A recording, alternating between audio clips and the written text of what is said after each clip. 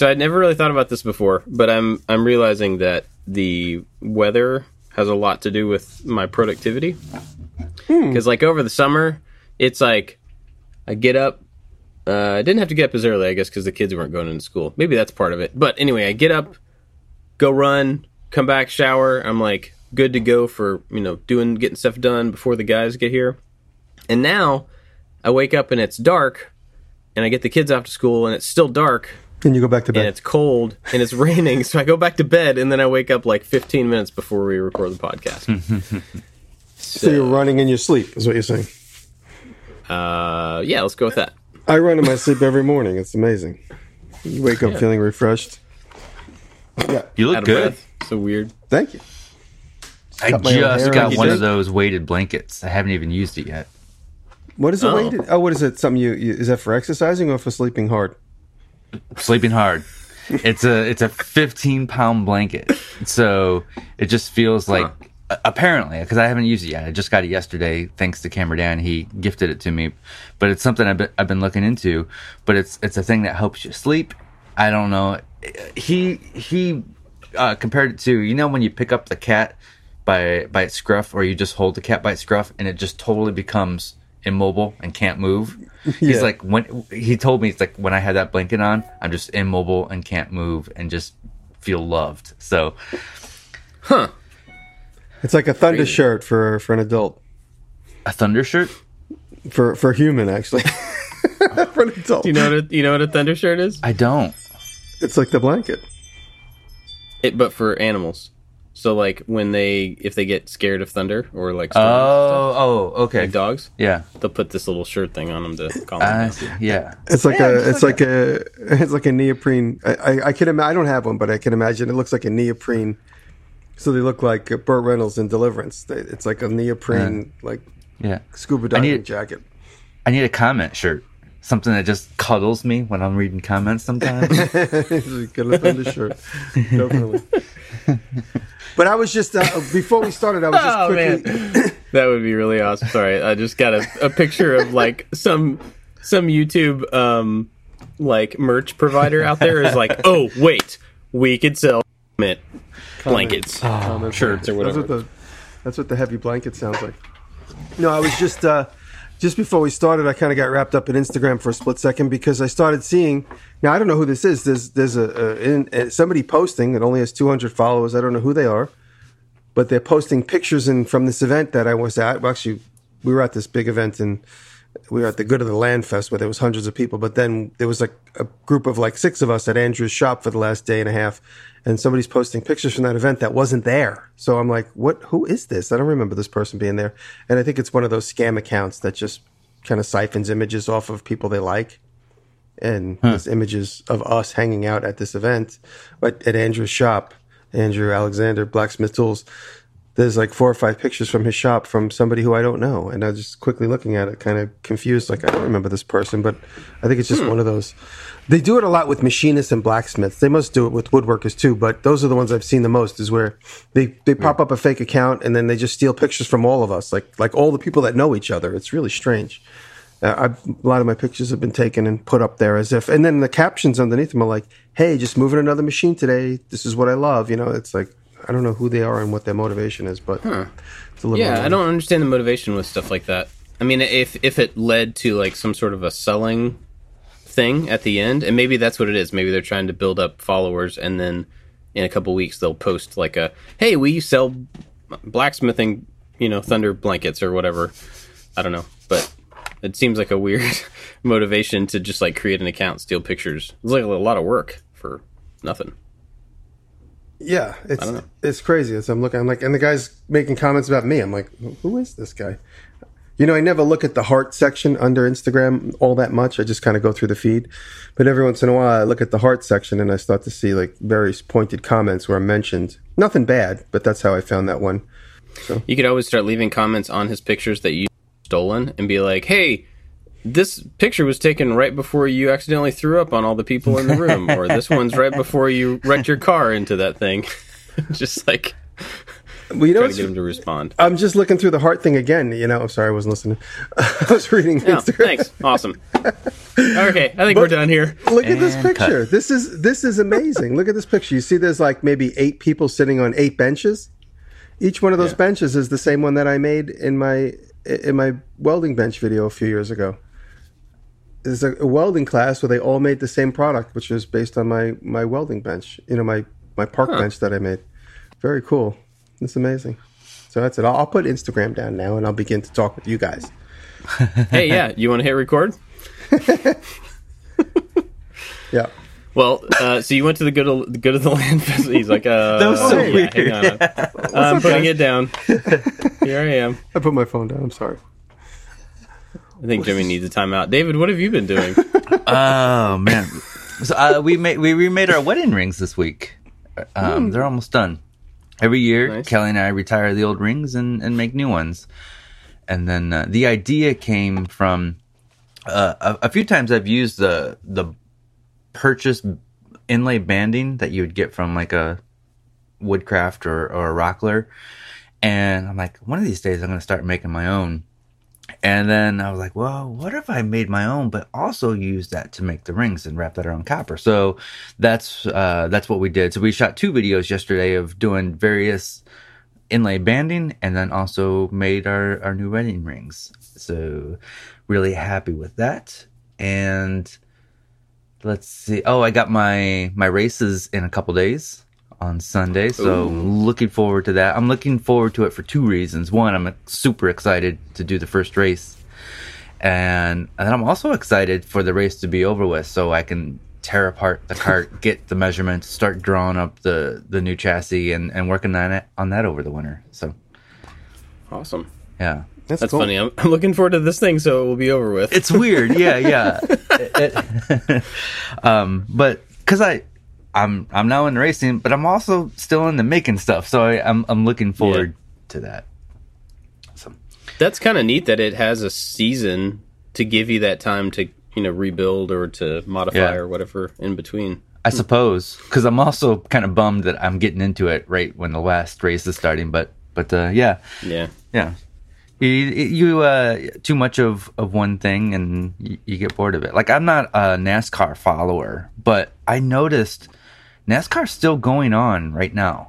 Like they have the NASCAR playoffs, and they don't have much of an off season. It appears because the first race is in February. The Daytona 500 is always in February. They get like a month off and then they start back up. Doesn't that get old to people who like NASCAR?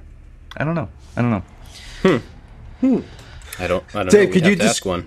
Could you describe what the race is going to be? Is it going to be like 50 go-karts or 3 or 2 against 2? Yeah, so last year there was 54 carts that entered, and this year they were expecting a little bit more, so maybe 60. And so you get there, there's hot laps, which is just basically practice. You can go out a couple times and try to figure out your setup real quick. And then everybody qualifies, and then that qualification determines where you start in each race throughout the day.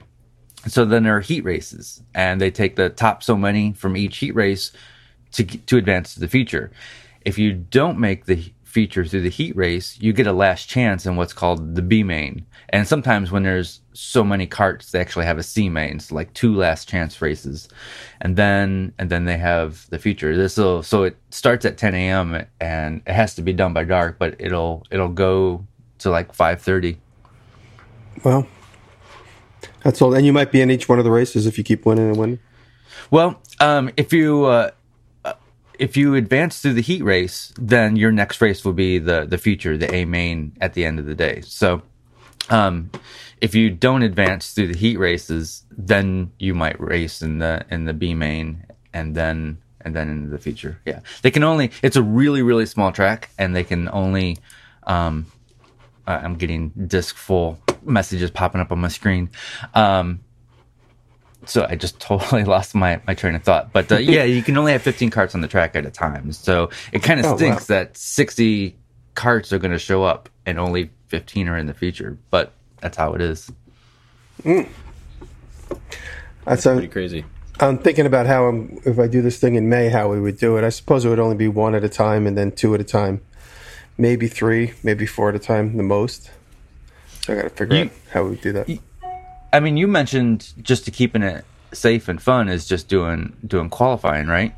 Yeah, I mean, we could do 2 and 3 at a time, just for the fun of it. Just Or have drag races, standard, quote unquote. Yeah, yeah. We'll figure it out as we get closer.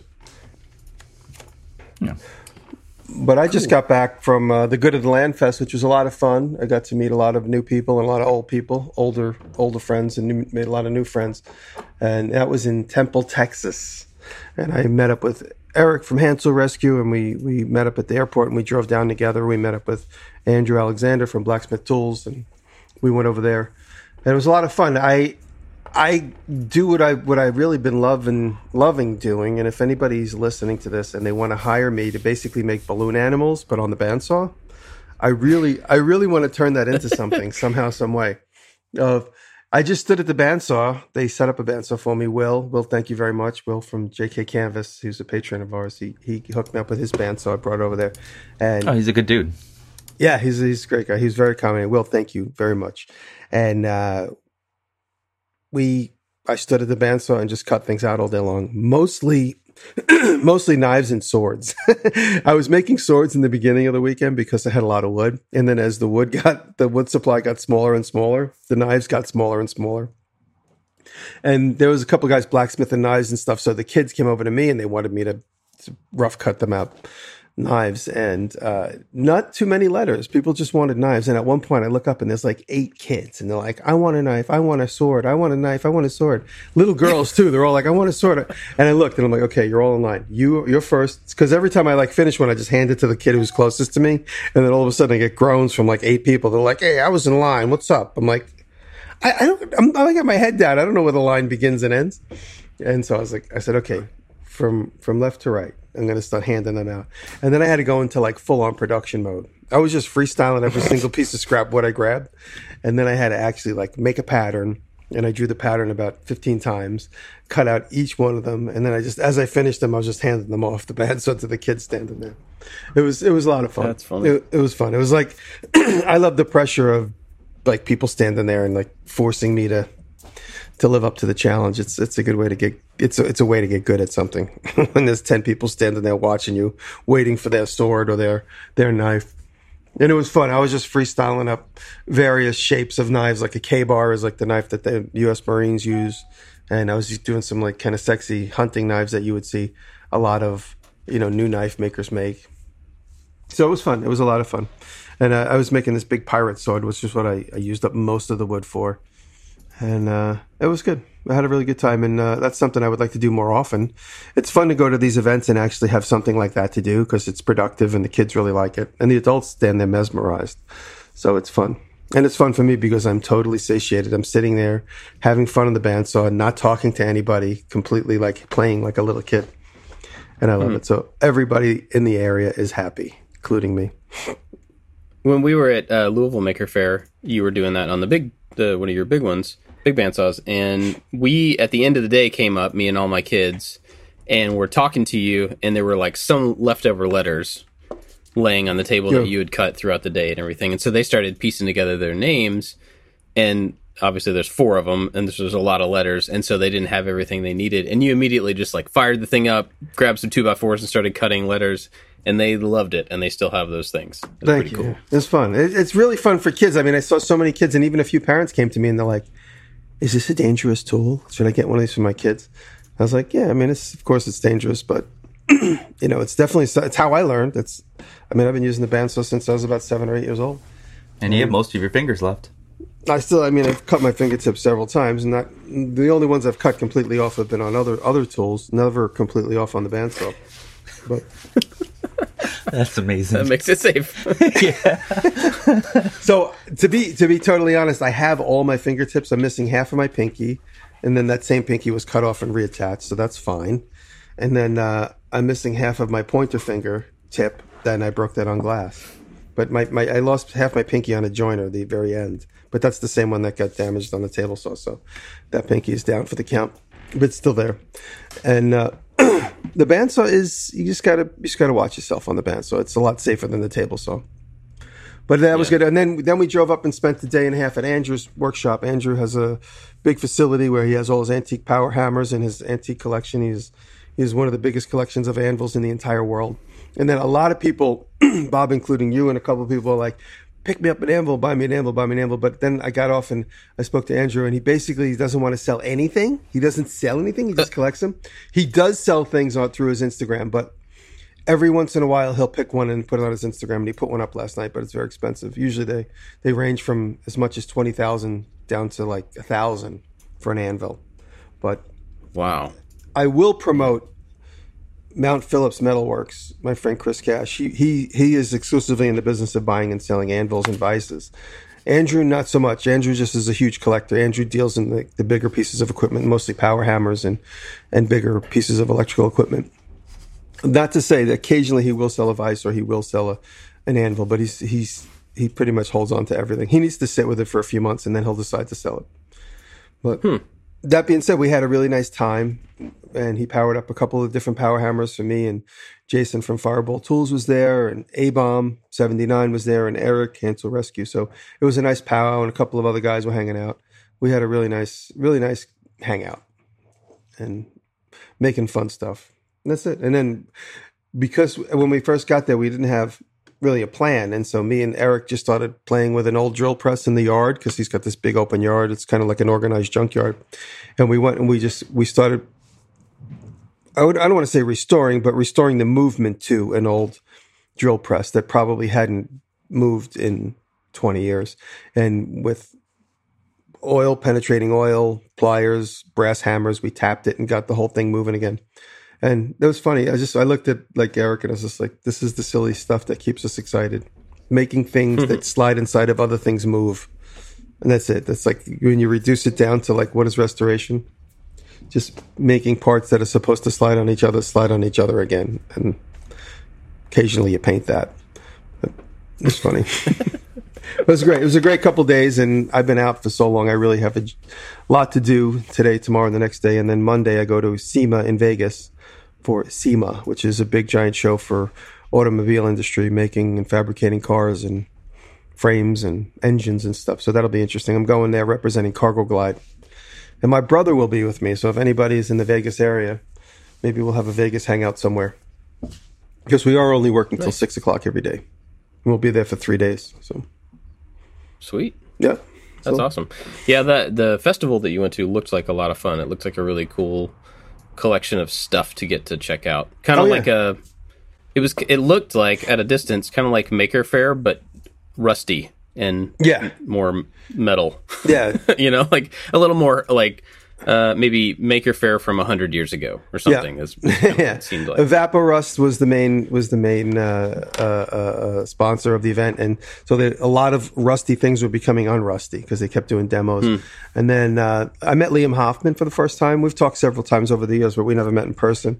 Watched Liam work a lot, which was really cool to watch him work on the power hammer and then also the anvil. And there was casting. A guy named Clark was casting, and got to hang out with Clark, and he taught me a lot about casting. Unfortunately, I didn't get a chance to watch his final pour because we had to go. We were running late to get back to Dallas, and it was just a great experience. And there were so many sweet people that came up to me and just told me how much this podcast means to them and our other podcast, and just what we do in general. So it's reaffirming that we're doing good work for good people. So it's very nice. Cool. Excellent. Well, for me, I kind of... we're not doing a video this week. A couple weeks ago, I just decided, looking ahead at the schedule... I know, it's terrible, right? I just, looked ahead at the schedule, and I'm like, you know what? I need a break. We need to slow down on the stuff. There's bigger projects I want to do, stuff that I've talked about in the past. It just takes longer, and the only person holding me to a schedule is me. So I'm just trying to let myself off the hook there. And so this week we took the week off and did a project last week that I can't talk about yet because it won't be out for a while. This collaboration, and then I did another one we're almost done with that should be out next week, hopefully, and it's turning out to be pretty cool. But so not a whole lot to talk about, except I just took the week off. Well, we're not putting a video out, but I definitely did not take the week off. We've been working pretty hard. Can we talk more about the secret stuff in the after show or the after show? Yeah, definitely. All right. Yeah, we can do it in the after show. So a couple weeks ago, remember I mentioned the Bridgeport? Yeah. Yes. Mentioned wanting a Bridgeport and like actively wanting one.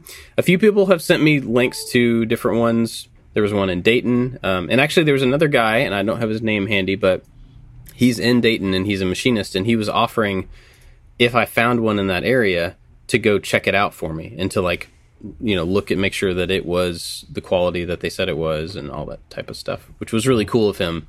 So it was, somebody with some expertise willing to go kind of verify stuff. But a couple days ago, yesterday, I guess it was yesterday, Sean Scott sent me one in Louisville, just up the road, and it was an auction.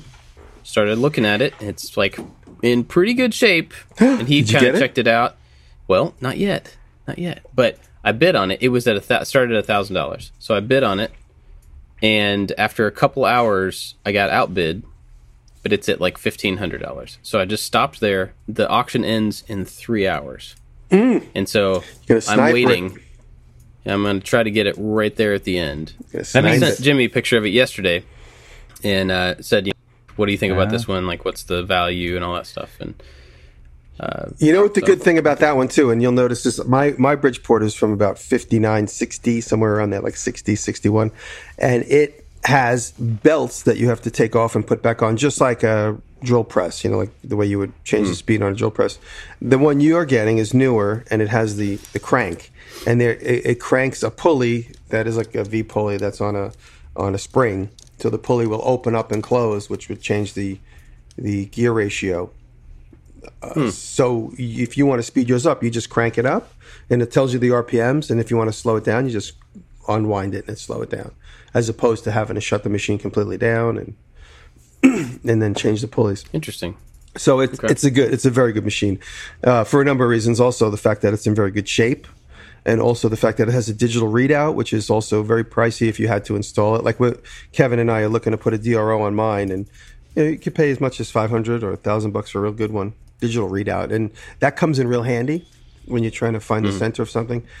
With my limited experience, I didn't think I needed it, but as my experience develops, I'm starting to realize, where is the middle of this? I don't know. I used to just guess. All right, scratch it into some blue paint and then just guess. But as you develop your skills, you want to really be in the center of something and really be down the ridge of a pipe, for instance, if you're going to put a slot for a keyway or whatever. So having the DRO really helps. Yeah, from the listing, it says it has a new DRO and a new power feed. So I don't know. It looks like a pretty good machine, and the cost is still pretty low. It's at $1,500 right now. Yeah. So I'm going to give it a shot. I'm also, if it doesn't work out, whatever. Yeah, there'll always be another one. But we were talking, me and Jason from Firebolt Tools. He picked up some stuff from Andrew. I bought a few tools from Andrew while we were there. It was like shopping in a kid's candy store where you just walk around and you go, "Oh, this is. I mean, I can actually buy this right now." And Andrew's like, "Yeah, I'll ship it to you." I'm like, "Okay, cool, I'll take that." And because it's PayPal money, it's like not real money, so it's just like, "Yeah, okay."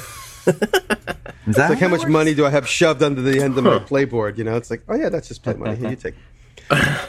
But Jason was on the fence about something. I think he was. I don't know. I just said, if I can help in any way. The way I look at it is, if you're going to take this machine and restore it, or if you're going to take this machine and use it to make something else, the cost of our video production is almost zero. I mean, not really zero, but it's not into the tens of thousands of dollars like a television show. Television show is into the hundreds of thousands per episode.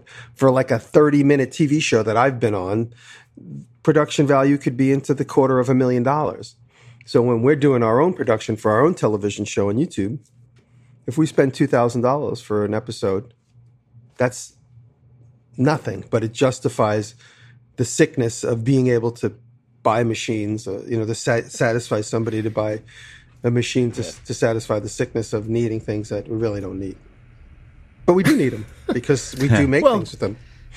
Yeah, kind of. I mean, ever since I kind of mentally committed to this is a thing that I want to start to seek out and actually have. The last two projects that I haven't talked about there have been points where I've said out loud, well, if I had a mill, I could do it this way. But I didn't, so I had to come up with another solution that was maybe not ideal or not, that worked. Yeah. But like with a mill, it'd just be like, pop it in, cut the slot across the thing, and you're done. Yeah, you posted on, I think, Instagram story, you're like, look at this, I had to make this thing without a mill. Would have been so much easier and quicker and better and faster, yeah. Yep. So I mentally now have the reason for it. I've had enough of those moments where it's like, yes, I can totally justify, I would use it. Maybe not all the time, but I would definitely find uses for it if I had it handy. So, what are you going to do if this podcast goes over 3 hours? I'm going to tell you guys to hang on, and I'll be right back. And yeah, we can pause. We're not live. I forgot that we're not live. Yeah. But so I've just been working on a couple of the things that are coming up and trying to kind of prep for the end of the year.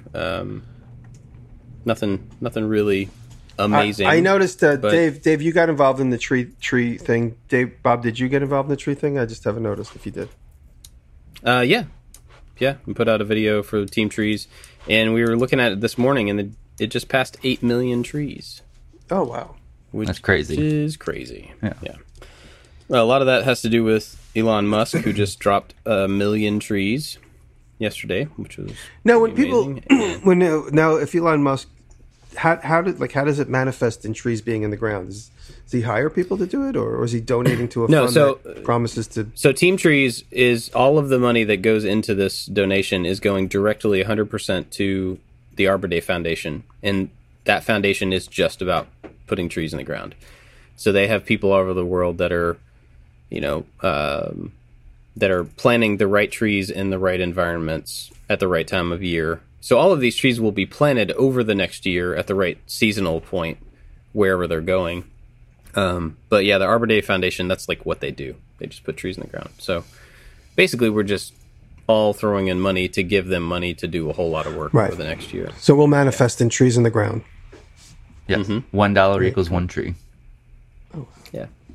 So if you haven't been a part of this and you're listening to this, you should definitely go just jump in. Give $1, give $5, give $1 million, whatever you got. But the point is, like, everybody across the internet is trying to band together for a single cause that affects everybody, whether they're on the internet or not, which I think is super cool.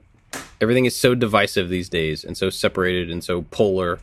This is a thing that everybody has a reason to be invested in, and that's awesome. So go do it. Team Trees. Trees. You kind of had a topic, Jimmy, didn't you? Oh, yeah. I had a topic kind of derived from my weekend in one way or another. But if you guys, I was talking, because me and Jason always brainstorm my concepts every time we hang out, and me and Andrew and Eric. And I came home thinking, like, if I could ask you guys, if let's say you had a fantasy situation that could come true, if you could modify any tool in your shop, if they were going to make the David Picciuto X or the Bob Claggett X or the Jimmy DeResta X, what would it be and how would you modify it? Something we use every day. So let's just have a fantasy brainstorm sesh about the table saw. Like, what new things could we bring to the table saw based on our daily experience? What new things? I have a million ideas for the bandsaw that I could bring to the bandsaw, or a hand router, or a plane, or a screwdriver, or anything. I mean, I figured we just have a little brainstorm session. Maybe we just go around and then we do a couple of rounds. If you guys had any brainstorm ideas. I've got them. Do you want to start? Go for it. A few. Of course I have a few. I started the conversation. And I've come up with a couple things while we're talking here. So I've been taking notes, but I think this is something that can be done. I think a lot of the things that I want can be done, but they're just maybe not worth the cost. But a bandsaw that auto tensions and self centers. I just want, I would love that. And I think there's so many people that are intimidated by the bandsaw because they have no idea what the right tension is. And that's a hard thing to describe. It's like trying to describe a color. So that's a great idea. That's definitely something that I've considered thinking about that. And a stupid thing based on I have a million things for the bandsaw, but you go. You know what? When it comes to me, I'll talk. You go. Well, that's we'll just leave it. I'll let everybody else go because that's my thing for the bandsaw. I have other tools as well, but maybe maybe it auto tensions and it knows it's measuring that, or maybe like there's a little number pad on there and you put on there like, this is the size blade I have. This is, and whatever, and then it calculates for you and whatever. But I think that's something that can be done. Well, I have something to add to the bandsaw. I thought about, you know how you always put the blade on and it falls off the back? If you guys notice, steel cutting bandsaws always have a little lip on the back of the pulley or the back of the wheel. I don't know why woodworking bandsaws don't have a back to the wheel. You don't want it to come forward, because if it came forward, it would cut whatever that little wall is. But the back of the blade can certainly rub on the back of an edge there. Until you crest or center the wheel or track it properly, while you're going to put it on, why can't it just have a back to the wheel? It's never going to rub against it. It's just there to keep it, to assist you in putting the blade on the wheel. You know what I mean? Yeah. So that's one of my fantasy things. If we're still talking about the bandsaw, maybe this another auto feature is the guide bearings. Maybe they auto align as well. Like that would be nice. Because getting the ones underneath the table is such a pain. A lot of times I'm like, you know what? It's good enough for now. I'll tune it up later. It could be good too, like a set of bearings. Like, I don't know, there's no room under there, but imagine, you could have preset settings, which would be like in a car seat. So you could go, okay, I put my 1/8" blade back on, and you push, and it goes, yeah. Or if you had two physical sets of bearings in the top and the bottom, you could do a 180. So, okay, I'm putting on my 1/2" blade. I just flip the guide bearings to 180. And those guide bearings, if you're going to have something like that, they could be disposable in a way. It's not necessarily a guide bearing. It's just like a guide bushing, And you just flip it to 1/2" thick blade, or you flip it back to a 1/8" thick blade. So they're guide bearings that are somewhat disposable or consumable in a way. So you don't have spinny wheels and stuff. You just have like maybe brass or something. That's something I could actually do, I think. I'm actually going to do that. Yeah. Do you remember Andrew Klein? He played around with trying to make like a smaller blade, like an 1/8" blade or a 3/16" blade, good for resawing, where he had that little shark's fin behind the blade. Yeah. Actually make the blade wider for cutting bigger and straighter pieces. Yeah. And we got to get Andrew in on this. Andrew would come up with seven great concepts that would actually all be usable. Yeah. I like the idea, because I noticed this weekend a lot while I was walking to and from the bandsaw, or at least coming up to it from like turning and coming up to the bandsaw. I kept having to turn it on and off because young kids kept coming over to me to take their pictures with me and like shake my hands and stuff. So I was afraid that, and I had the guard all the way up. So every single time like I was done, I'd shut the bandsaw off, and then I'd turn around, grab a piece of wood, and then have to like one-handedly turn the bandsaw back on while I was holding a 2x4. So I immediately would like the idea of just a foot pedal. So you could walk up to it and turn it on. So you could just like either a foot switch or a foot pedal that's just pressure sensitive. So when you get off it shuts off. Like a sewing machine. Tap on, tap off. Yeah. Something like that. And also an auto raising. So if I could, you know what I got this weekend? This is off subject. At Andrew's house, we stayed at Andrew's house. He's got 3 Segways for the family. And at any given moment, his wife or either of his 2 kids or all 3 of them are just scooting around like they're in space on Segways, but like the good ones that have like the thing that go between your knees, not the ones that all the kids have been using over the years. This is like, and so I tried it, and it was on my Instagram story, and I was so excited by it that I bought one. So it's coming today. You'll see me on my. I'm going to be buzzing around. I got it for Taylor and I to play with.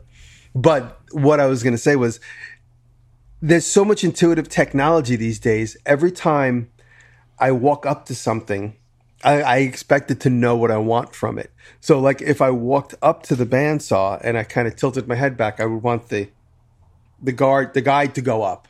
So if I'm using a big thick piece of wood, instead of having to hold the piece of wood between my knees and reaching around and adjusting the height of the guide, which is what I always do, that gesture, I could see myself doing it 1,000 times. Like I walk up to the saw, I hold whatever it is between my knees, I adjust the guide, then I grab it from between my knees and cut.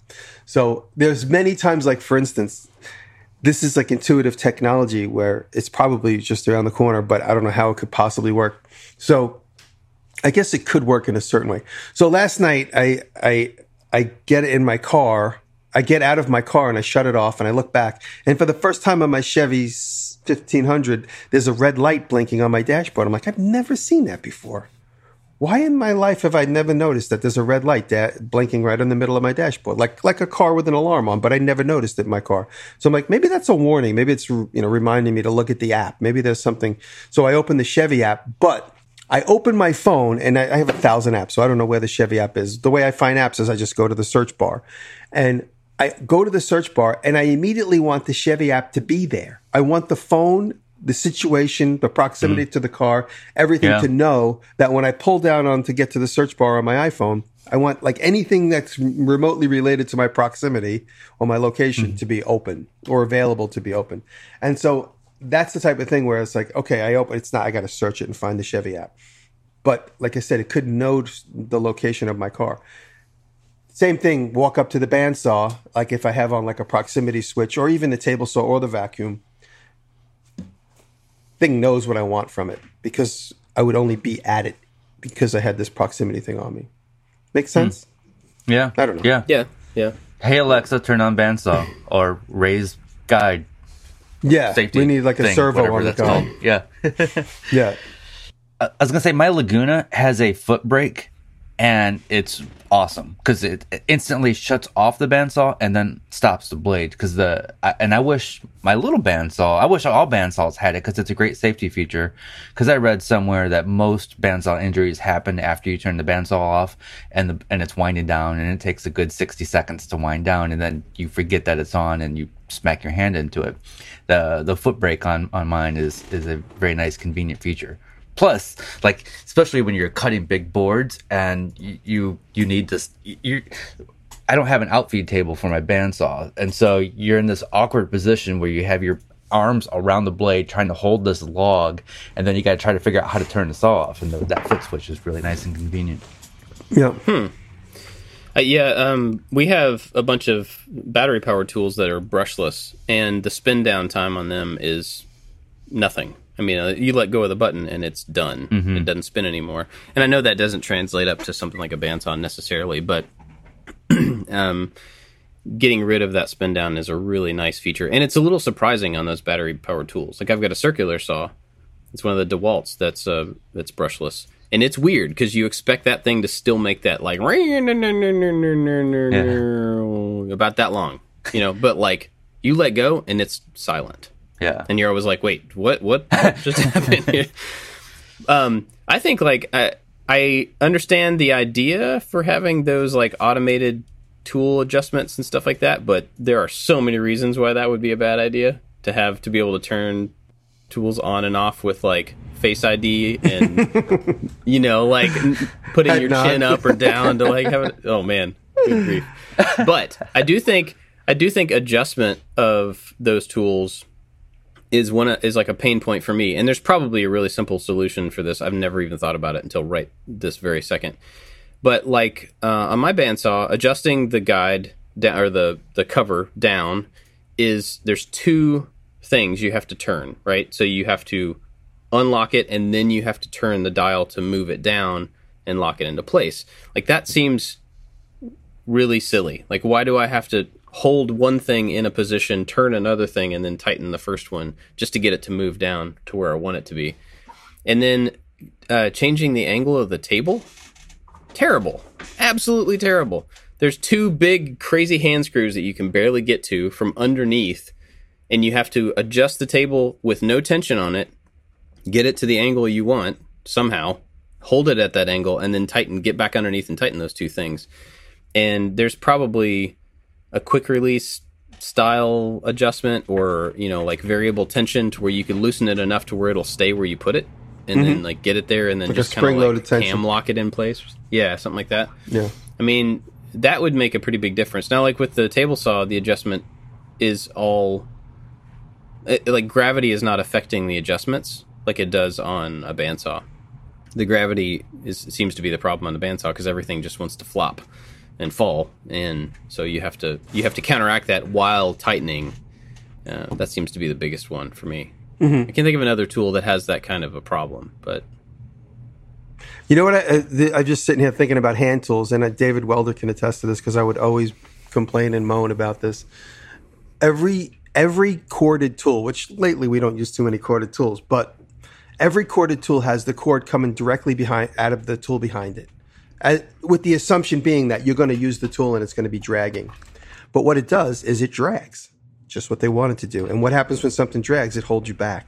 So I always said if I ever had the opportunity to make a line of tools, if they were corded, the cord would come directly out of the top, because this way you can decide which way you want. If you're pushing towards something, you could flop the tool or the cord in front of you, so that as you push, you're alleviating any tension. You're not pulling it and creating tension. The cord always gets caught in the cut you're making, or under your foot, or under the edge of the table, or under the edge of the material in the table. So that's something. I even actually forced the cord up the handle, zip tied it to the point where the cord comes out of the top like a ponytail, like an Ariana Grande ponytail on the top of the tool, so that you could decide where you want the cord to lay. It doesn't always have to come from behind the tool. So, or if you're in a shop with a relatively low ceiling, you could hang a wire up. So say you're using the router all day long for production. You don't want that cord to constantly getting caught under the edge of the material, because the router cord comes out and faces down at the table because of the weight of it. If you could have it come directly straight up, you could put a little bungee cord to keep the cord completely out of your way all day long while you're working. A router is a tool that is not battery operated unless it's a trim router. But if you're going to be doing production on a router all day long, or a lot of heavy work, or a lot of pattern cutting with a router, you want it to be corded, and you want that cord to be out of your way. So the cord should come out of the top of the machine, or in a way that it comes out so that, let's say, imagine we always flip a router over, so the router could have like 3-legged stool on the top, but between that 3-legged stool, the cord could come up and out of the top of the machine. I don't know. Or it's on a swivel thing so that it could either go up or it can go sideways. I don't know. Speaking of routers, well, actually two things. So one, with the cord, I'm totally with you. We have one corded circular saw that I use with like the track. So if I'm cutting across a piece of plywood, you lay the track down and then you run the saw all the way across. And about 1.5 inches before you get to the other side of the full sheet of plywood, the cord catches on the leading edge. Because the cord is only 40 inches long. Yeah, exactly. But it's because the cord has the little traditional shape to it. And all you would have to do is mold that plastic for that cord end so it didn't have a little lip, and then it would just pop over the edge of the table. And I guess maybe that's just a crazy situation that they didn't foresee. But you know why they don't foresee it? Because they don't test tools as well as they should. Well, that's true. I just came up with something for the router, but quickly I want to discuss. Festool has their dust hoses for like your palm sander or random orbit sander, and they have a cloth on the outside so the little ridges don't catch on your bench and pull back on it. And that's a nice feature. Anybody could modify any hose to do that. So, which I think is a great feature. But speaking of the router, I would buy into a quick change bit system. That was what I was gonna say.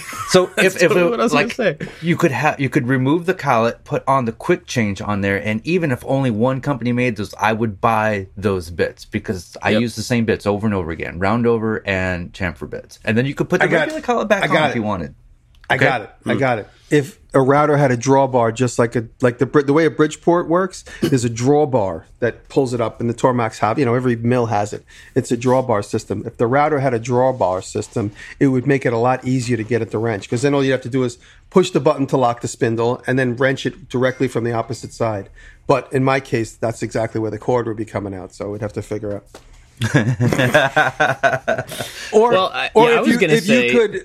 I'm trying to think. Yeah, no, you'd have to use a wrench, because then that would be spinning. It would have to be subsurface, because that would be the spindle exposed in the back. It could be just under a little door, but getting at it with like a socket type wrench would be a lot easier than trying to get in there and turn the router half turns. Whenever I change the router bit, I immediately just remove the pedestal from the motor, so that I have a free 180, 360 degrees with the head. Yeah, it's such a pain to get in there and change those with like the tiny little slot that they give you and the wrench, and the bit has to be at the correct height to be able to reach that little nut with the wrench. I was thinking, so after I went to Jocko's shop, he had a keyless chuck on his drill press. And I don't know why. I mean, I knew those existed, but I'd never actually used one. But as soon as I like hand turned a chuck to change a bit on a drill press, I'm like, nope, that's going to happen from now on. Yeah. Because it is awesome. And they're not expensive. But if you had something like that for a router, to where you had a keyless, wrenchless chuck system that you could drop a bit in, and obviously you'd have to be able to get your hands in there to be able to tighten it. But to be able to hand tighten that in with the same technology, I mean, a drill press, I guess the RPMs are different, but it's still a spinning bit. I don't even see it that way. I see it as like there's a little lever and you flip the lever and the bit pops off because there's some sort of catch in the bottom of the bit, and then the bit comes out. Doesn't matter the height. Then you put in your other bit. You flip the lever and it's locked in place. Can't go anywhere. Can't come loose. It adds a safety feature to it. Yeah, I mean, I guess just like when you put a bit in an impact driver or whatever, it has that little at the end of it. It has that little cutout which gets locked into the thing. And even like that would have to be like hyper machined, like super tight because of all the torque on that bit, but it would be worth the cost, I guess. But even like flipping that lever, also there's a mechanism that makes the bit pop up too. So it's so it's all one beautiful mechanical movement.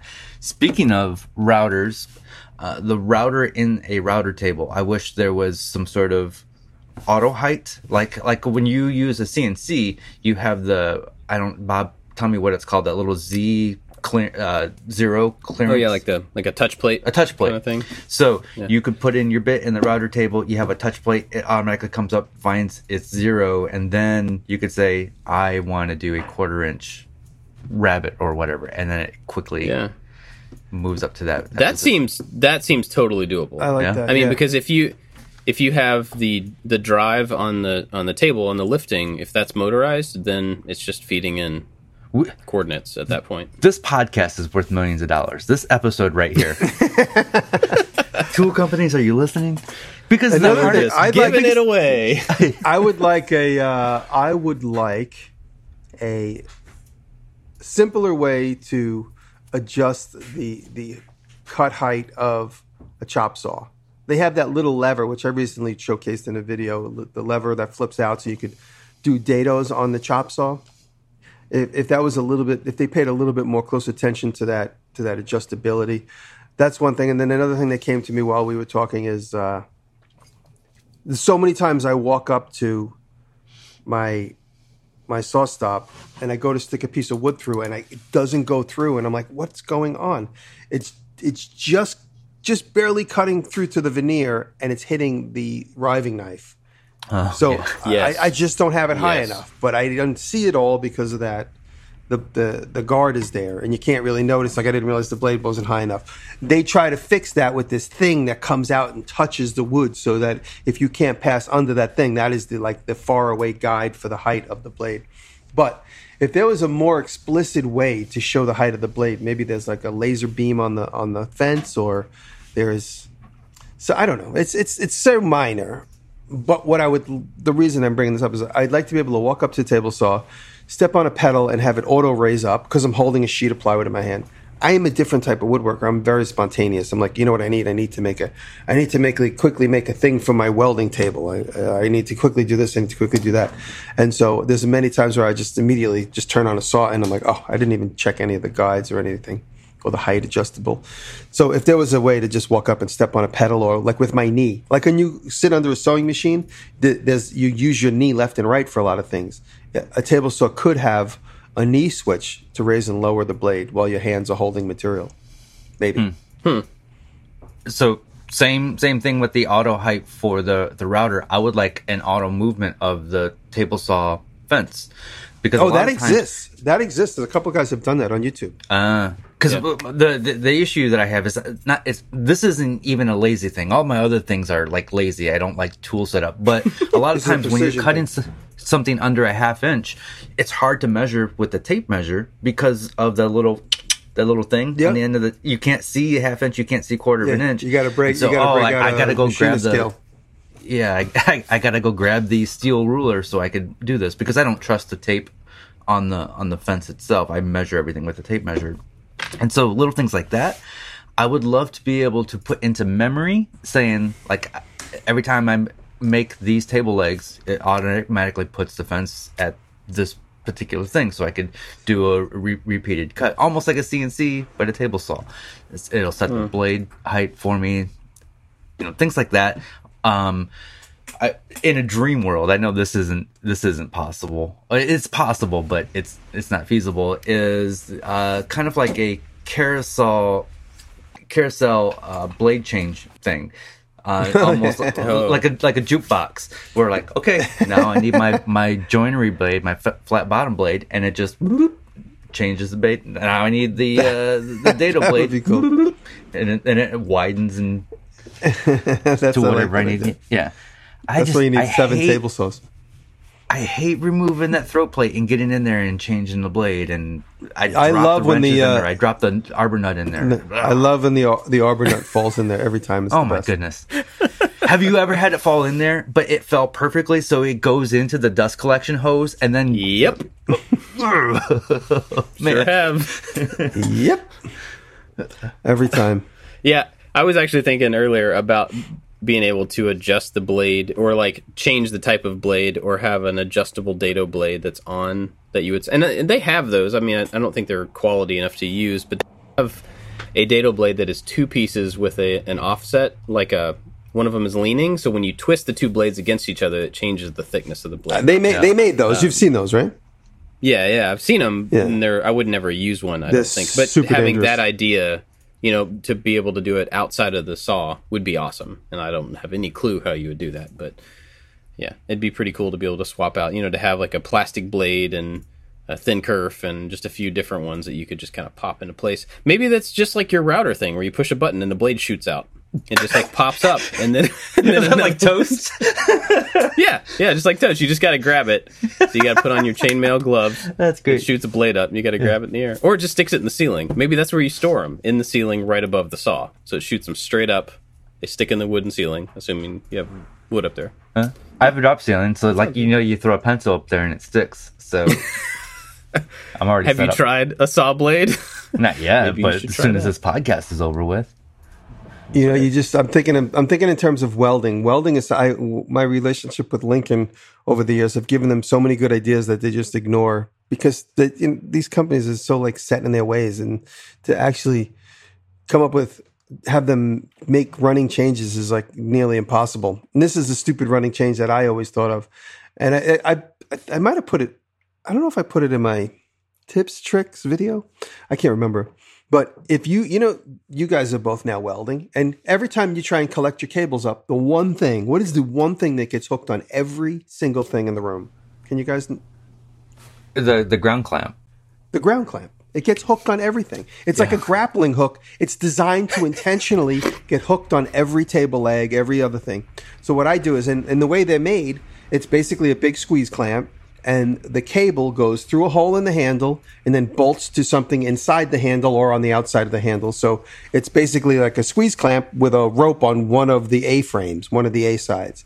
I unbolt it, take all the cable out, and then bolt it freely so it's at the apex of the A. It's no longer constricted through the handle. So that when you're wrapping back up, you're pulling the A shape from the tip. That's brilliant. Thank you.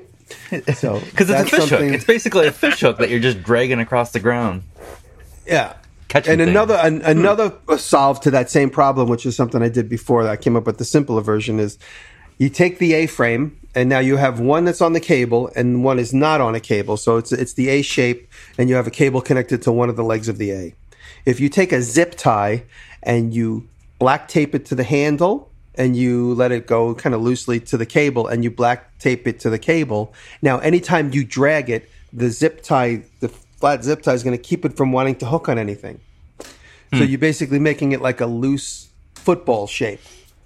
So as you drag it up, it'll work. It works every time. So if you get like a big thick piece of, so you could even cut a piece out of like a plastic liter bottle, for instance, or like one of those thick zip ties, like a 1/2 inch wide fat zip tie. It's a nice big piece of polypropylene, and you tape it to the cable. And you tape it to the cable and to the other side of the A. So this way you don't have to flip your clamp around, but you have it. You've eliminated the ability for that to hook on anything. Makes sense? It's the same concept as a fishing lure, because sometimes they have like the little plastic things that kind of covers the hook, so it doesn't get caught on debris or whatever's in the bottom of the river or pond. Right. Yeah, beautiful. So, but no one will ever I listen just to keep me. mine clamped to the table, so I don't ever have to wind that up. Yeah, I don't have a table, so I understand the pain because I'm constantly dragging it around. Yeah. I mean, I'm doing bigger projects too, so I'm dragging my stuff everywhere. I have like 50 welders at this point, and every ground clamp is hooked on something nearby the welder. Every one of them. So I can't think of any metalworking tools that I would need to adjust. I don't think I have enough experience there to have a frustration yet, you know. the angle grinder that winds down way too long.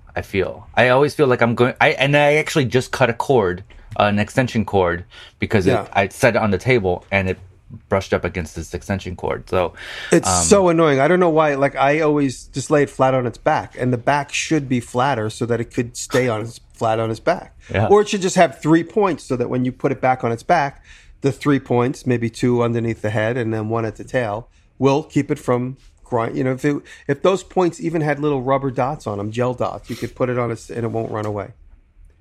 You know what I mean? You can let it wind down on the floor. Hot glue. Yeah. Just hot glue. There you go. Yeah. But like 3 Solved. wide enough dots so that, you know, the centrifugal force will keep it in place. Yeah.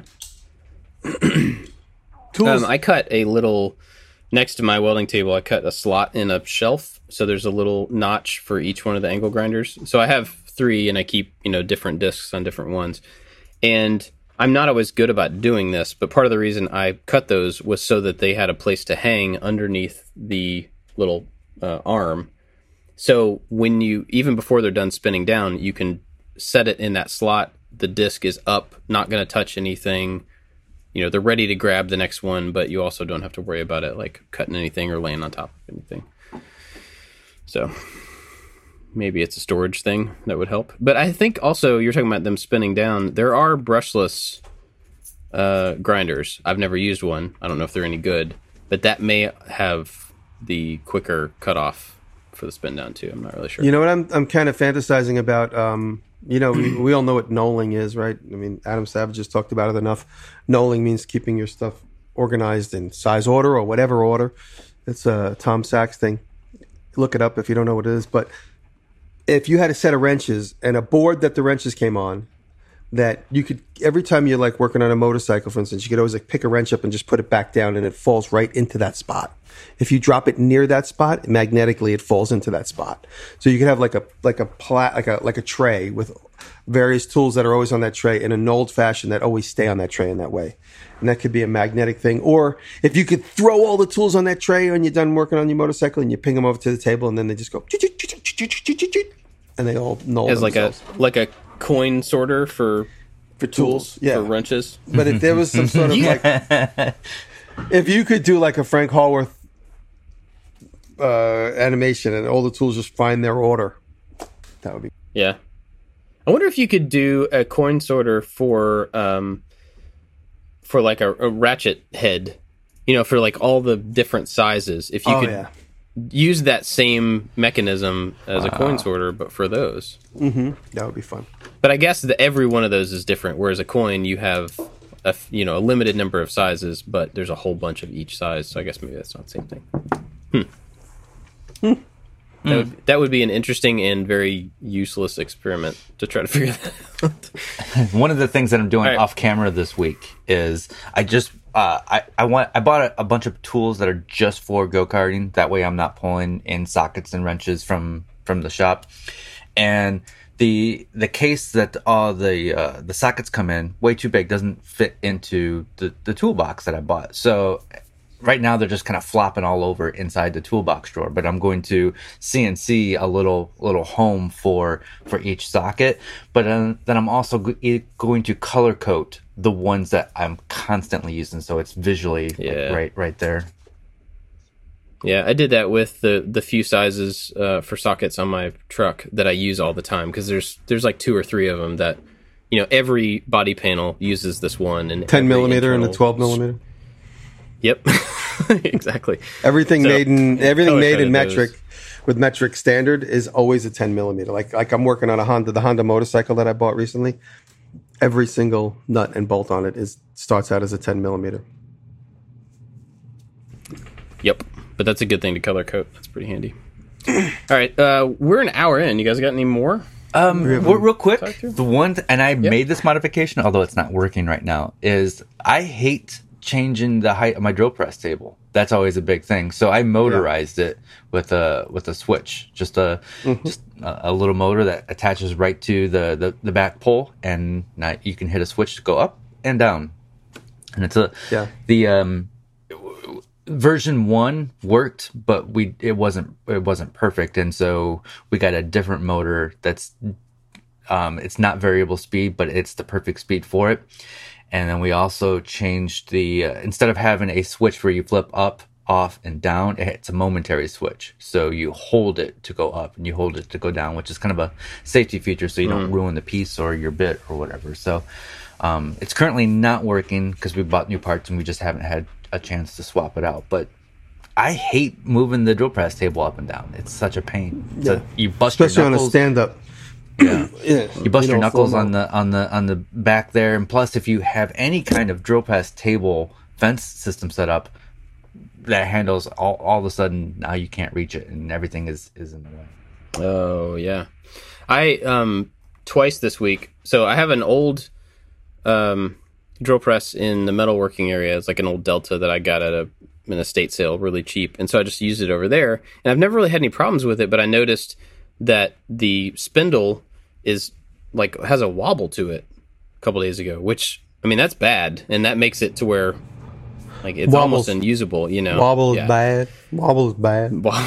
Wobble's bad. So I was like, oh man, maybe I should I should start looking for a decently powered but small drill press to have in the metalworking, and then working on this thing I've been doing this last week twice on my big Grizzly. In the woodworking section, I've not had enough clearance to drill down into the thing that I wanted to drill down into. And I'm like, oh, man. But it's a pretty good excuse to move that one to the metalworking and then get a floor, like a full-length drill press, which I've never had any need for, and I've never even thought about getting but after 2 times in a couple of days being like, oh, I don't have enough, throat here. I need more space. So I may end up doing that. But it would be, I don't know how you would modify a drill press to have that more, Is it a bench? Is it a bench top? Yeah. You put it on a corner, so then when you rotate it off the table, you could put anything underneath it. I don't think the head rotates on mine. They should. I mean, most will they'll be either rotational at the foot or at the head. So you might be able to rotate the whole thing on one or the other.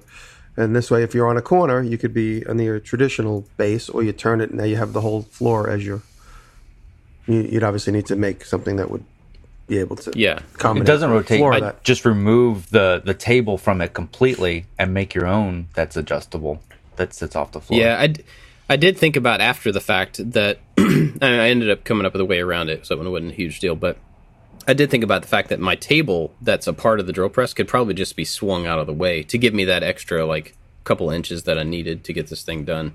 But at the time I was like, well, I'll just move on and figure out another way to do it, and I did it. So probably don't actually need the new tool, but new tools are fun, so we'll see. All right, unless you guys have anything else, let's thank our Patreon supporters. Especially our top supporters: Corey Ward, Works by Solo; Chad from Mancrafting, Maker and Training; Funkiss, Artistic Creations; Blondie Hacks; Caleb Harris, You Can Make This Too; Modern DIY; and Jenny and Davis. They're our top supporters, but there's a bunch of people over there that help us out and make the show possible. Big thanks to everybody over there, and everybody at any level. No matter how much you give, you get the after show, which is more of us talking often secret things. And I wanted to thank, I don't want to say his name, but there was a patron we have that had to change his subscription recently. He sent us a really nice note that I don't think I've forwarded to you guys yet. But I really appreciate that people care enough to support the show, and then that they also, which I don't expect, but when people send us a message saying I really want to continue to help, but this I have to stop my support for a while or for whatever, they care enough to like talk to us about that, which is totally unnecessary, but also really sweet. So thank you to that guy and to other people who've done that in the past. Don't sweat it though. We're grateful, but don't worry about it. That's not at all a big deal. If you want to help out the show, excuse me, go to patreon.com/makingit. Also, we've talked about this in the past.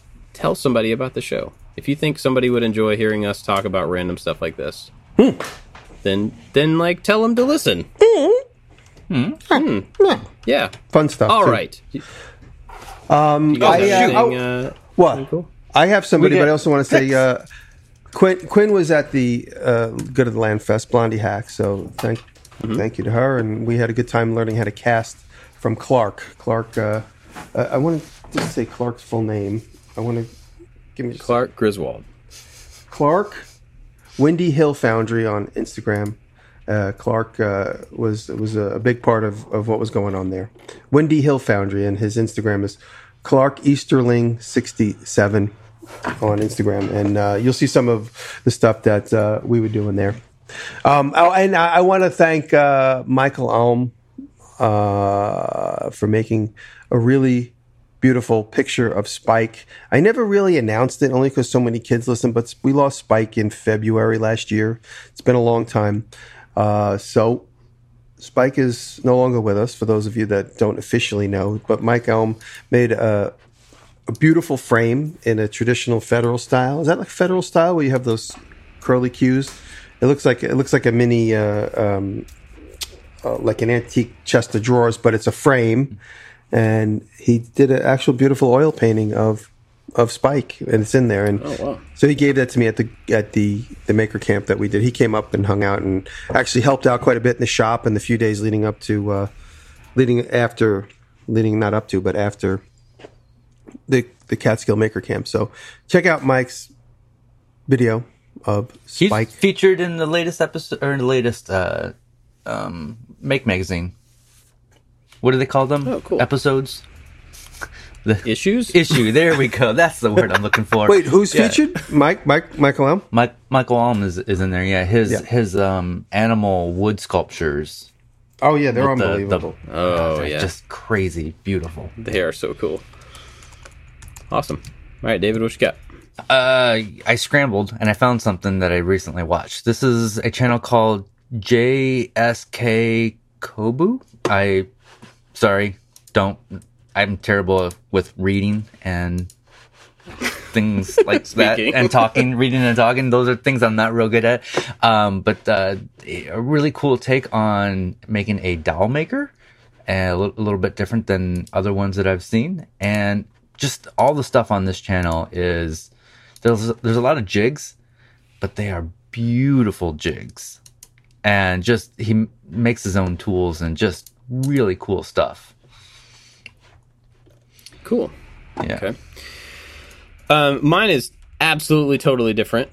So do you guys know Matt Whitman? Do you know who he is? He does No Dumb Questions with Destin, which is an excellent podcast with everybody should go listen to. Very, very good podcast. Well, he was in town recently, a couple weeks ago. He came through, and we got to hang out a little bit. And he has made some like short films in the past, and so he wanted to show me one of them, and we watched it not really knowing like what I was in for. Like what I didn't know if it was like a serious thing or like a joke thing or how much of a joke thing it was. Matt and I get along really well. We have very similar sense of humor, I guess. And I laughed almost nonstop through this like 20-minute short film that he made called The Drug Stopper. And you should watch it because it's just really funny. It's so over the top and like intentionally over the top and intentionally like, making fun of like 80s action movies and stuff. It's pretty good. And he was telling me, while we were watching it, he was like, "Oh yeah, that's like filmed at my buddy's church, and all those like terrorists in that shot are all just people from Sunday school, and all these funny little, like behind the scenes kind of things that just made it even funnier to watch." But You'll get a kick out of it, probably. And if not, you can blame Matt. Don't blame me. It's called The Drug Stopper. But also, I'll put a link to No Dumb Questions. No Dumb Questions, because it really is a good podcast. That you I just subscribed. I'm anxious to hear it. I'm so anxious. I'm listening in my other ear right now. It's good. It wouldn't surprise me. You've been on Instagram the whole time. Yes. I'm sorry. You sound like Taylor. All right, you guys got anything else? Oh wait, look at this picture on Instagram. Oh, never mind. Just kidding. All right, thanks for listening, everybody. Thank you. I'll see you next time. Love you. Love Instagram. I love Bye. Instagram.